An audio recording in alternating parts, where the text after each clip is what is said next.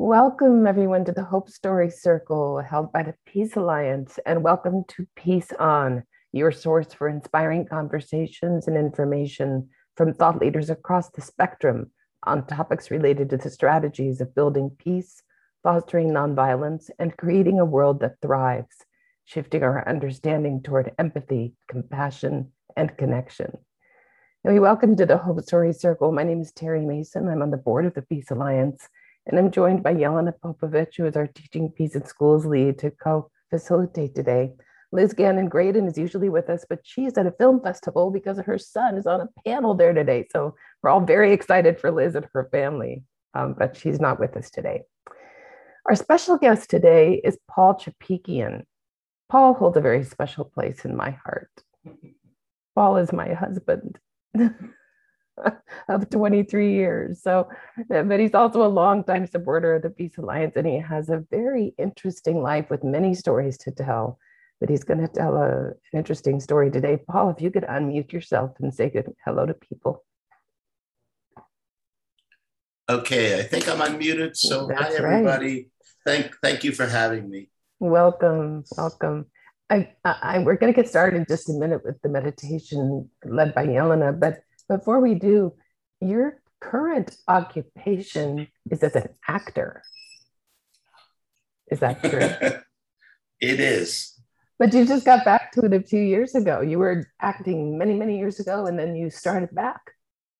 Yeah, when I first moved here in 1980 to Los Angeles, I wanted to be a filmmaker, and I was pursuing any avenue available to me and ended up doing improv comedy because I thought it would be a foot in the door, and it was. But somehow for 30 some odd years, I ended up behind the camera and not acting. So, and then just recently, Terry and I had a discussion, and I went back to pursuing acting. It was a good move. You've been having fun with it. Yeah. All right. Well, let's get into what we're doing here today and start, Jelena, with a meditation so you can bring everyone in the room together.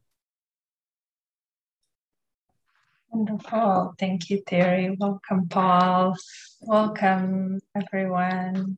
So glad you're all here. And if you're listening to the podcast, welcome too. No matter when and where are you listening from. I just want to welcome us into just kind of tuning in, checking in with our own self for a moment. However you can do that, you're welcome to close your eyes, go on or off camera, just finding a way to just take a moment to pause, to check in with your body. If you're seated, perhaps just checking in, earth, the ground you're sitting on. Checking in with the space around you, above you.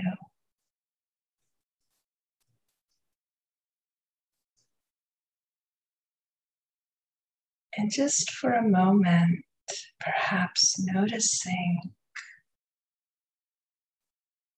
your breath.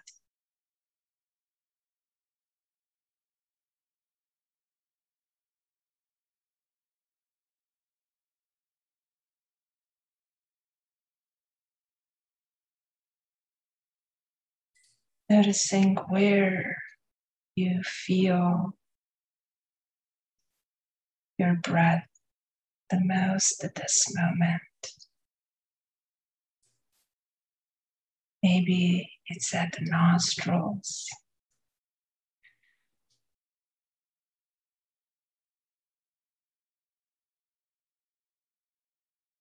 Or perhaps it's in your chest.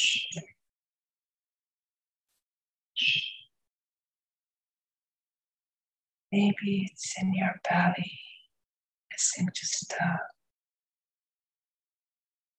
gentle rocking. that. Inhaling and exhaling.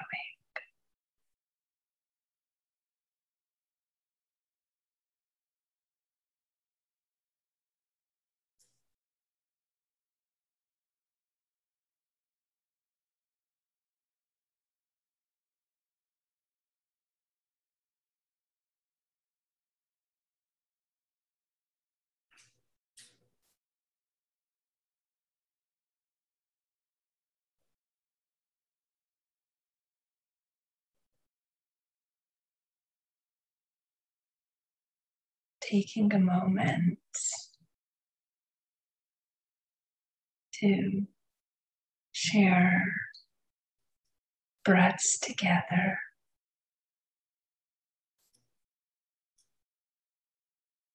It's an act of solidarity. No matter where we are in the world,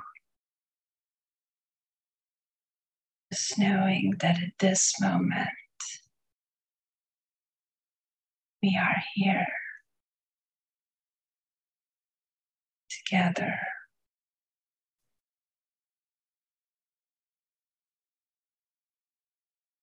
Feeling the aliveness of our breath.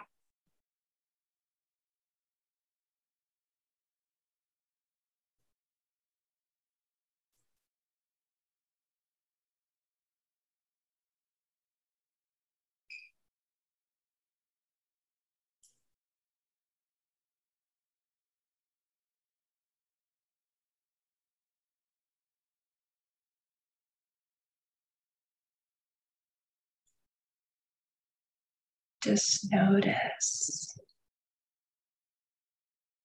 how does that feel?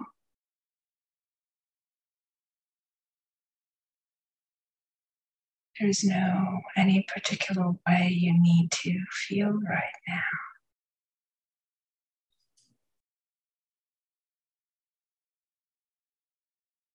Just notice, how does that feel in your body at this time?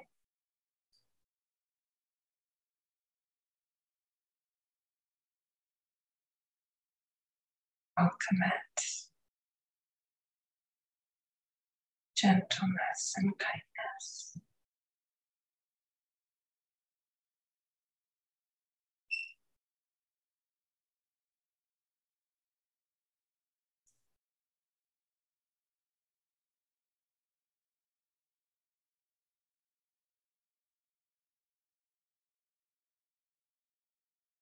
Perhaps just taking in your soothing breaths, whatever that means to you.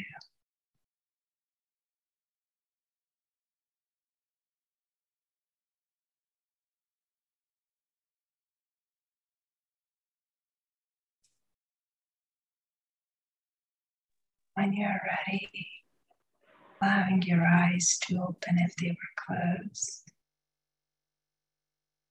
Allowing smile.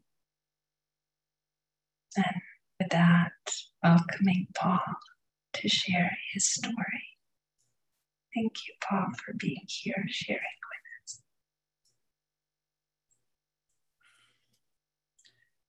It's my privilege.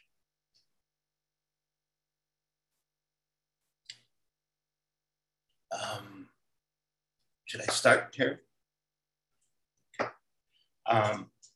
Thank you, everyone, for having me, number one. It's very generous. My name is Paul Chapikian, and for those who didn't hear it earlier, I'm lucky enough to be married to one of the people in the boxes, Terry Mason. And she asked me to do this, and she asked me a few times, and I think maybe like everyone, you're a little nervous, etc. But we finally agreed. And I'm going to share with you, I do feel I have several stories that apply, but I decided to choose one in particular. And I'm a Greek-Armenian immigrant. I'm born in Saudi Arabia. I've lived in Egypt, Cairo, Egypt. I've lived in Beirut, Lebanon. but I grew up in New Jersey. I'm a Jersey boy. I was 8 years old when we moved there. My mom, my dad, my brother, and I. My father had a very difficult time adjusting to the culture, the American culture. The Middle East is just slightly different. And the story takes place on a cold winter night. I was about 10 years old, 1965, and we lived in a city called Paterson, New Jersey. And if you know and you think about Paterson, it's a rough part of town. And a transition was beginning to happen there. Snowy, and having been born in Saudi Arabia, I really wasn't familiar with snow. And this was a decent storm. And I don't know where my brother was this particular evening. He may have been with other family members or friends, but he was not in the house. And it's funny when you remember things from your childhood, sometimes as we get older, you're struggling to remember what was reality, what was maybe your mind playing tricks, etc. So I recall this event to the best of my recollection. My mom and dad were having a difficult night, to say the least. And the reason I want to tell this story is about how one incident stays with you for the rest of your life, because this incident has stayed with me. My mom and dad were having some issues, and my father was getting loud and physically not aggressive, but he was scaring me, a 10-year-old boy. And he'd never struck my mom or anything like that. They'd had fights, but this particular evening, it was getting unfamiliar to me. And I don't know why or how I did this, but, and this is before we had 911. You couldn't call 911, you'd call the operator. And I called the operator and I asked for the police. And I don't know why, but I knew my address. And it's probably because I was really working hard to learn the language. I spoke 5 languages at the time. English was not one of them, so I was learning. So I'd been 2 years into the process. And I decided to call the police because my father was scaring me. I think he did grab my mom by the wrist once and they were tussling, but nothing violent, but it just scared me. So as frightened as I was, I did this. And the Paterson Police Department showed up, 1 car. To the best of my recollection, it was 2 officers. And I saw them pull up outside. We lived on the 2nd floor. I was looking out the window. It was snowing, very quiet. And I see these 2 guys get out and, they put in those days they wore caps. And it's weird because I see them grab their nightstick out of the door, slide it into the belt, and there was the knock, and they came in. And before you know it, everything had calmed down. These 2 young men, and in hindsight, I think, they were older guys. They were probably in their 20s, I would imagine, if they're new rookie police officers. But all of a sudden, they made everything better. It was amazing. They took my mom. 1 officer went with my mom. 1 officer went with my dad. They separated them. They talked. And everything calmed down. The energy in the room shifted. And then 1 or both of them came over to check on me. And I remember, they did that thing you do with little kids where you scuff with their hair.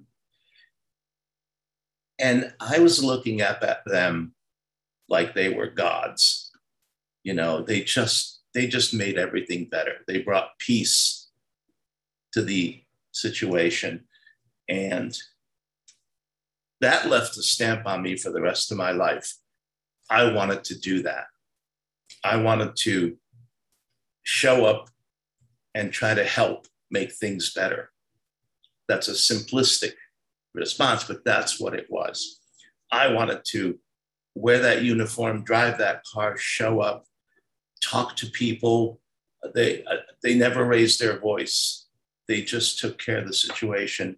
And then they said their goodbyes and they came over one last time, and I watched them walk down the door. And then I ran to the window, like little boys. I ran to the window and I watched them walk out, and it was snowing. And I remember, they opened their doors and I almost felt the heat from the car because they had left the engine running.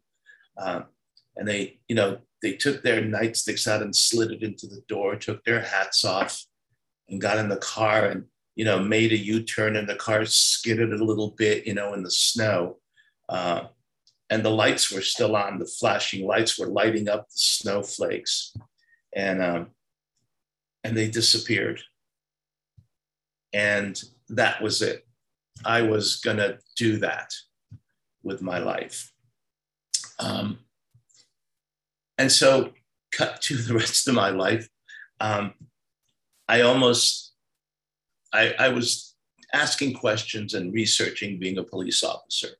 And I recall as I got older, I recall something about in Paterson, if you became a police officer, they would pay partially for law school. And the man in my life after my father, my mother knew someone who was a criminal defense attorney who eventually became a superior court judge. He was, after my father left, I was 10 years old when my father left. He just left. And this man became my role model. He was the closest thing I had to a role model, a male role model in my life. And he was a lawyer, and he taught me so much because I would challenge him, because he was a defense attorney, a criminal defense attorney. And I'd be like, well, how can you defend him? He did this.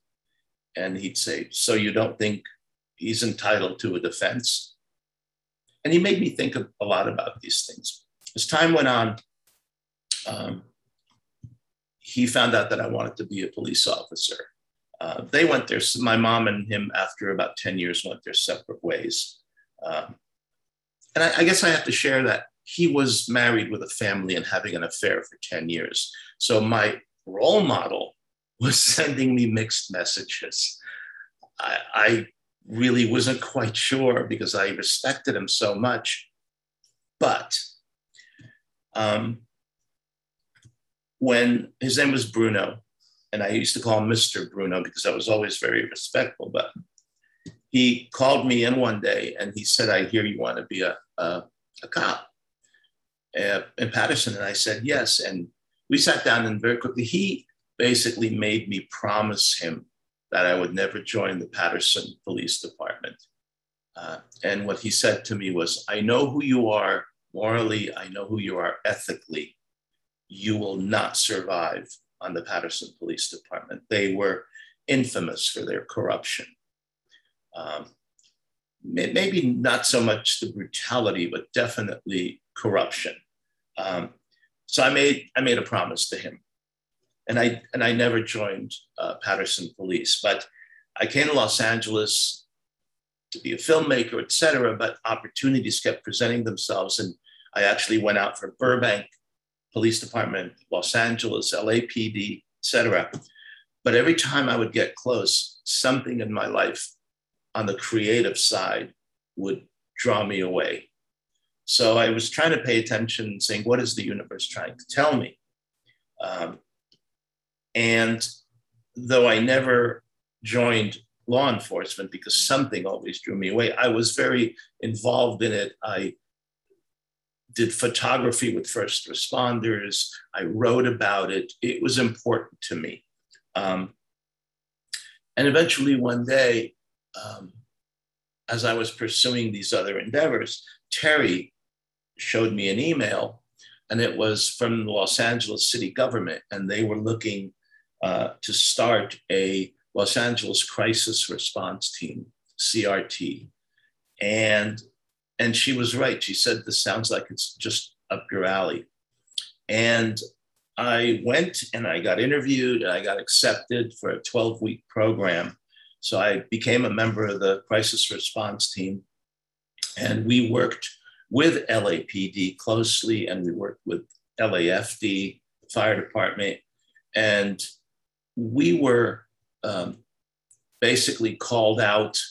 We'd show, it's 24/7, it's a volunteer position. At that time, there was 50 of us. I think now there's about 400 or 500 volunteers.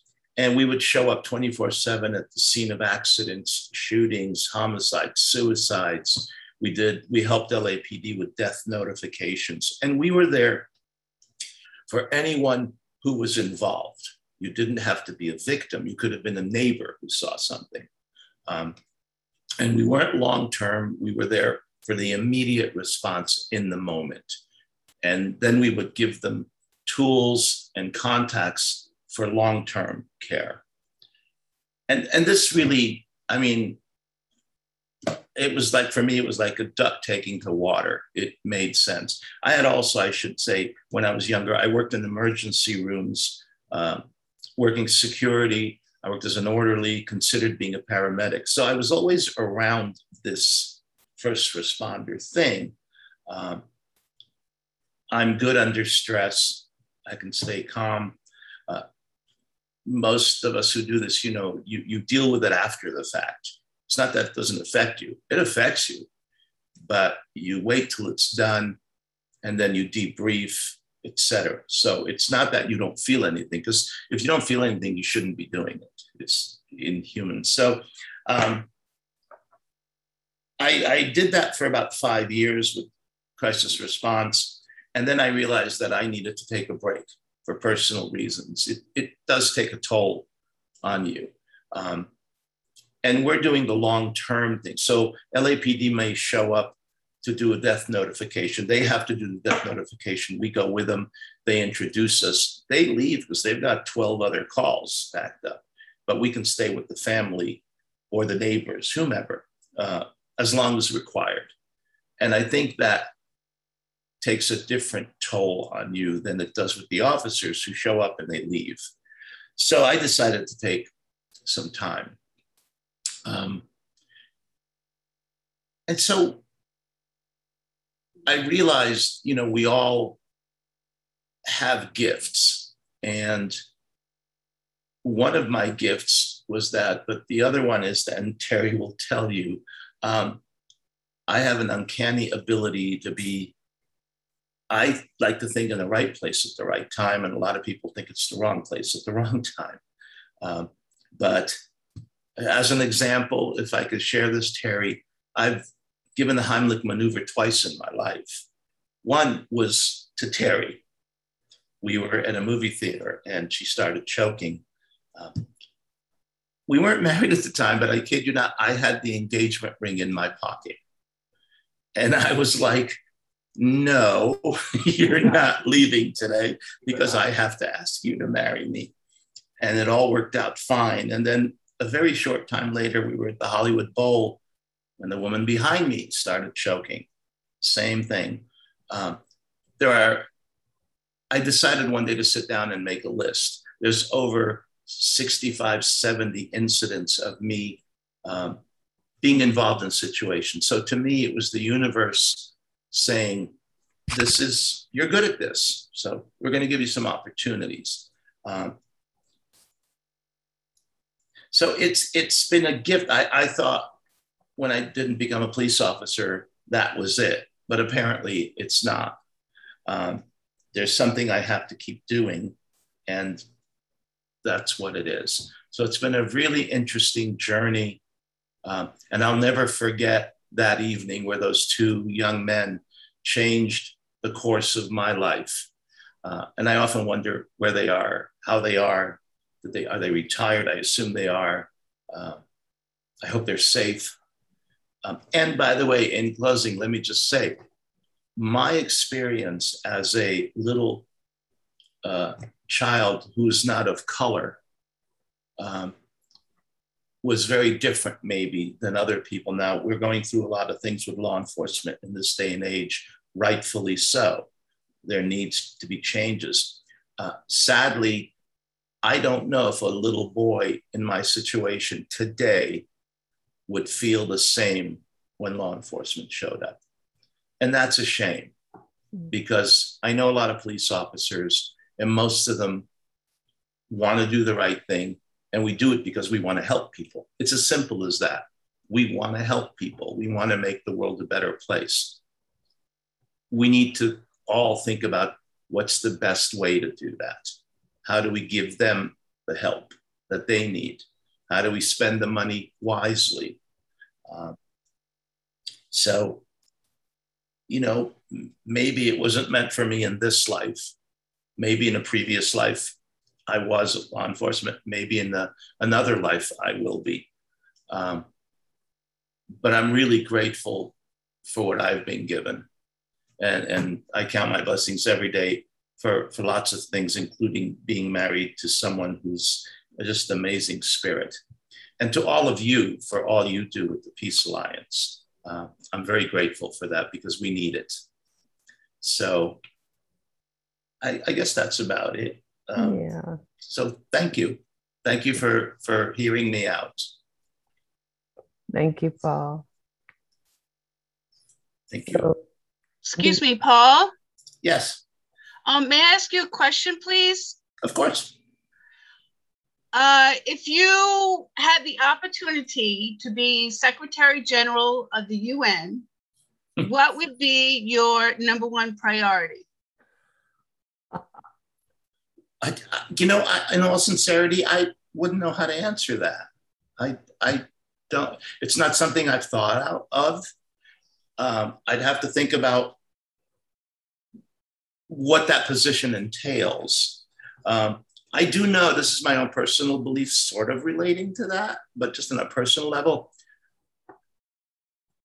If it would bring peace to the world, I would denounce my heritage, my nationality. I would denounce everything if it would bring peace to the world. I'm a member of the human race, and I happen to live on the planet Earth.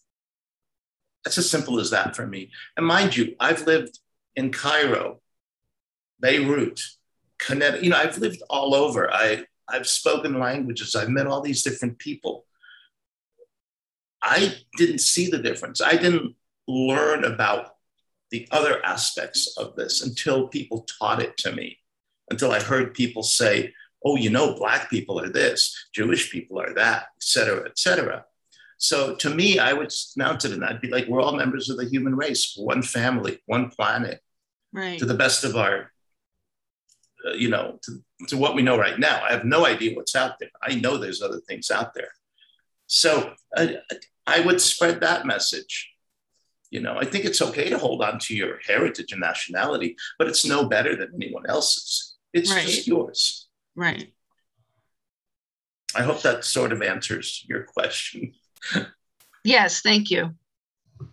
thanks. So we're going to move on to the breakout rooms, and the inquiry that we're going to send you with is, to think that as a society, so many of us come to this as peace builders, and we want every child to feel safe when there's a crisis. So what can we do? If all we want for everyone, but especially children, when people are frightened, how do we help them feel safe again? And also the difference between individuals and institutions. It's often very hard to survive the institutions. And there's a difference. When your job can cost you your life or the life of others, there's a difference in how you might behave. So think about, how can we help people feel safe again? And what have you done in the breakout thing? Think about, what have you done? Because everyone here, I have confidence, everyone here has done something at some point to help a child. And what drew you to do that? So I'm going to pause the recording, and when we come back from the breakouts, we'll share again. Well, welcome back, everyone. It's nice to see you. So we had a conversation in our room. I'm interested to hear what people had to share. Anyone like to share just what's alive for you right now? You can unmute yourself and share.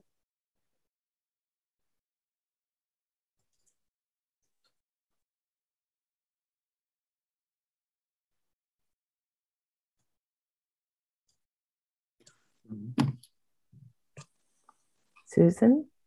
Hello, everybody. Hello. Much peace and many blessings. And we had such a great breakout group. I was hoping we would have a little more time, like sometimes we always do. And we were like, what was our topic? What was our prompt? And we started talking about different things. And I think it was Ruben had the most beautiful picture of an earth, Mother Earth, with all of these children's hands holding Mother Earth up. And then our groups were changing, and we were talking about literally holding up Mother Earth as humans. And then Ruben has this incredible background when he doesn't have his earth being held up.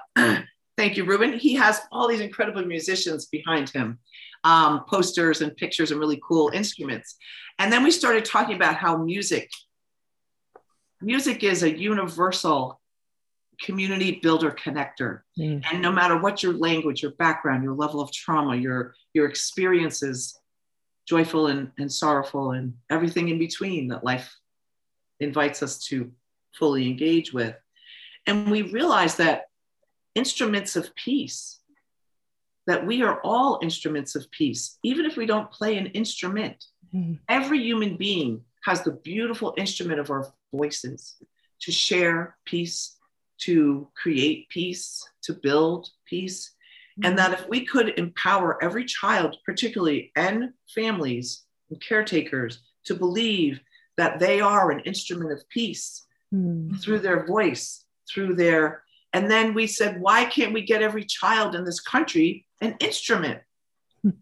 Whether it's harmonica, whether it's a flute, everybody at some point in their life usually has an inkling or a desire to become more creative. And our creative side, needs to be nourished and cared for. And we just thought that was really cool that we were thinking about how reading, writing, and arithmetic, that conflict transformation and civics education include, this empowerment that we are all instruments of peace building, and that how we can utilize big organizations like Department of Education, National Education Association, music educators, and go to the people that have the greatest influence on our youth and our communities to empower everyone to believe and know that their voice is an instrument of peace.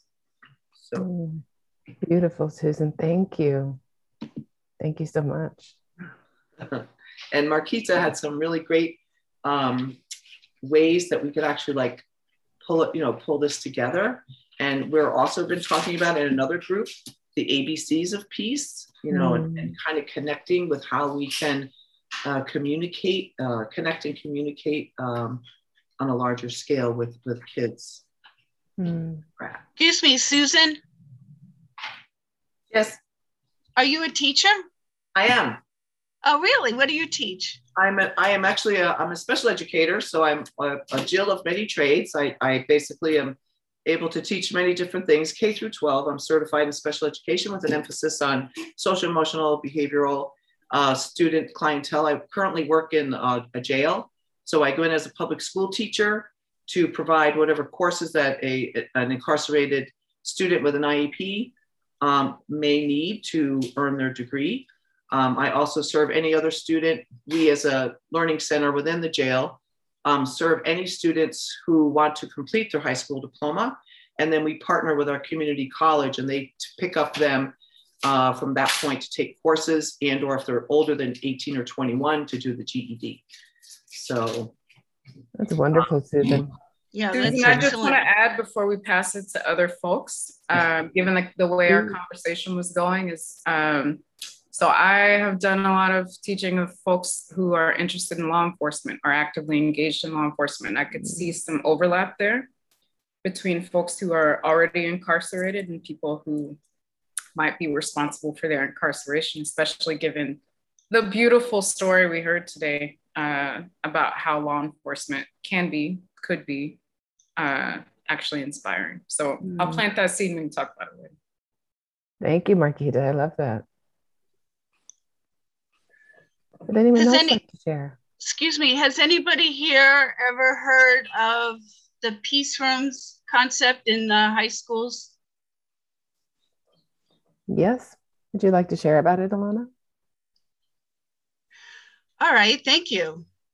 Currently, I am working on my PhD in public policy and administration.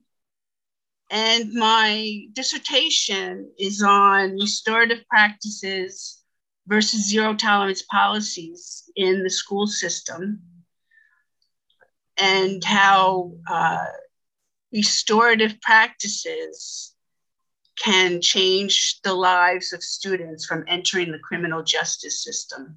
Mm. And the peace room concept that I'd like to initiate into the high schools is currently there are peace rooms around the country that are more educational and emotional and social learning standards are being taught in these peace rooms. Mm. And these students that are sent to these peace rooms from the classrooms are learning all these different types of ways to manage their emotions, so that when they go back to the classroom, they are equipped with these tools on how to manage themselves. Wonderful. But the peace rooms that I would like to initiate, I don't know, many policymakers and politicians might not like this idea. I don't know, but it's a challenge that I might have to face someday, is to try to convince them that the peace room can also be a place where these students can go instead of receiving detention, suspension, or expulsion. Mm-hmm. And they would be receiving a curriculum-based education to learn different types of skills, life skills, that they need in order to become more successful in life outside the education system. Mm. And it would be a great benefit to communities, because eventually these students will learn these types of skills, and it will try to decrease the statistics of the students that are entering the student to prison pipeline, as it's Mm-hmm. called. Mm-hmm. And many of you might have heard about that in the media. Mm-hmm. And those of you that do a lot of research. So that's my work that I'm doing now. That's terrific, Alana. Thank you so much for sharing that. You're welcome. Wonderful. We have time for one more share before we're going to close the call. Would anybody like to share something from the breakout room? Anyone? Joan, I see you moving your mouth, but you're on mute. Can you come off mute?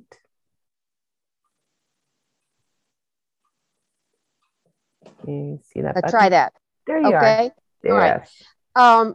It was interesting listening to Terry. He's, I think he said he's 98 now. Did I get that right, Terry? And for many years during the Cold War, he was a part of Peace Alliance groups, which I've never been a part of. And I didn't think to share at that time, but this discussion reminds me of what I've been volunteering to do, not at the moment, but I don't have a case, but I'm a part of a COSA team, which is a support and accountability group of volunteers that work with people coming out of prison. It's a part of a restorative justice in Vermont. And so I've had two times around, and a third one didn't work because he went back to prison for some reason, and so won't be back out yet. But I'm retired. I'm a retired teacher from preschool and high school, and I miss working with kids a lot. But a lot of the young people that are in prison are young to me because I'm old now. But restorative justice is definitely something that I think is very worthwhile. Yeah, it's a powerful way of treating justice. All right, well, we're going to close right now. I'm going to put some links in the chat. I'm really grateful for all of you being here today. A wonderful, rich discussion. Thank you. The Peace Alliance is your host for the Hope Story Circles, and the Peace Alliance empowers civic action for a culture of peace. The website is there. The podcasts of these calls and our other calls are at our Peace On podcast. The link is there. There's also a link about the Hope Story Circles. If you're a newcomer, you can see what we're doing here. The Blueprint for Peace is a major initiative that we've had going for a while. I invite you to sign it. Essentially, it will send a message to all of your state and federal elected officials, letting them know that you support policy priorities related to peace building and violence reduction. And also, there's a link about the Department of Peace Building legislation, which is our major piece of legislation we've supported for 20 years now. We also are a small nonprofit. We appreciate donations of any size, especially monthly donors. That's our sustainable income. So there's a link to donate, and also the calendar of events. You can see when our next Hope Story Circle is and other things that we have going. We have these Hope Story Circles on the second and fourth Saturday of every month at this time. So we'd love to have you join us again. And right now I'm going to hand it back to Yelena to close us today with gratitude to all of you for being here, and gratitude to Paul for sharing your story. Thank you all. I'm noticing that I'm missing Liz in this moment. I know we do. As Liz always has words of wisdom to close us and put it in a bow, as Terry says. And I hope I do a justice to Liz closing. But I just want to say one of the things that really struck me, Paul, about your story is the peace that I heard in that moment when, those police officers came, and the way you described that scene, there was a profound feeling of peace for me. And one thing that particularly struck me is the way you described how these young men actually were. Their nervous system was the intervention. The way their presence was the intervention. And when Susan talked about the instrument of peace, the instrument in peace for them was their presence. And I think what we all can be instruments of that. Our presence, the way that we are, the way our nervous system is in those moments of crisis is the instrument of peace. And I think we can share with our children that they have with them the same thing. The instrument of peace is their breath, right? Is the breath that they can access in that moment. And I just want to close with, just a simple thing you can share with any child in your life. You can ask a child to give you 5 and if you want to do it with me, just guide a child to say, okay, let's inhale and exhale. Holding up your hand, tracing along your fingers. Inhale and exhale. And tracing.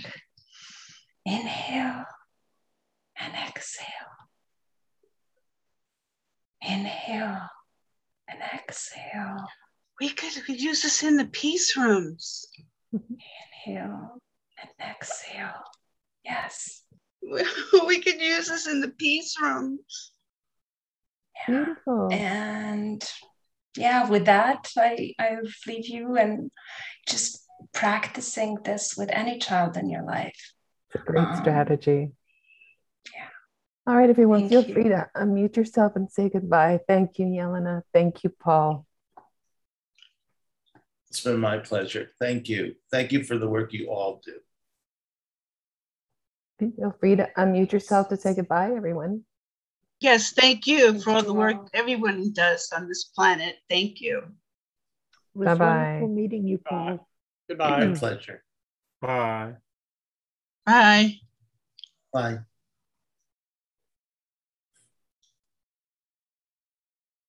Thank you for joining us today at Peace On. We hope that it inspires you to engage in dialogue in your larger community. Peace On is brought to you by the Peace Alliance, found at peacealliance.org.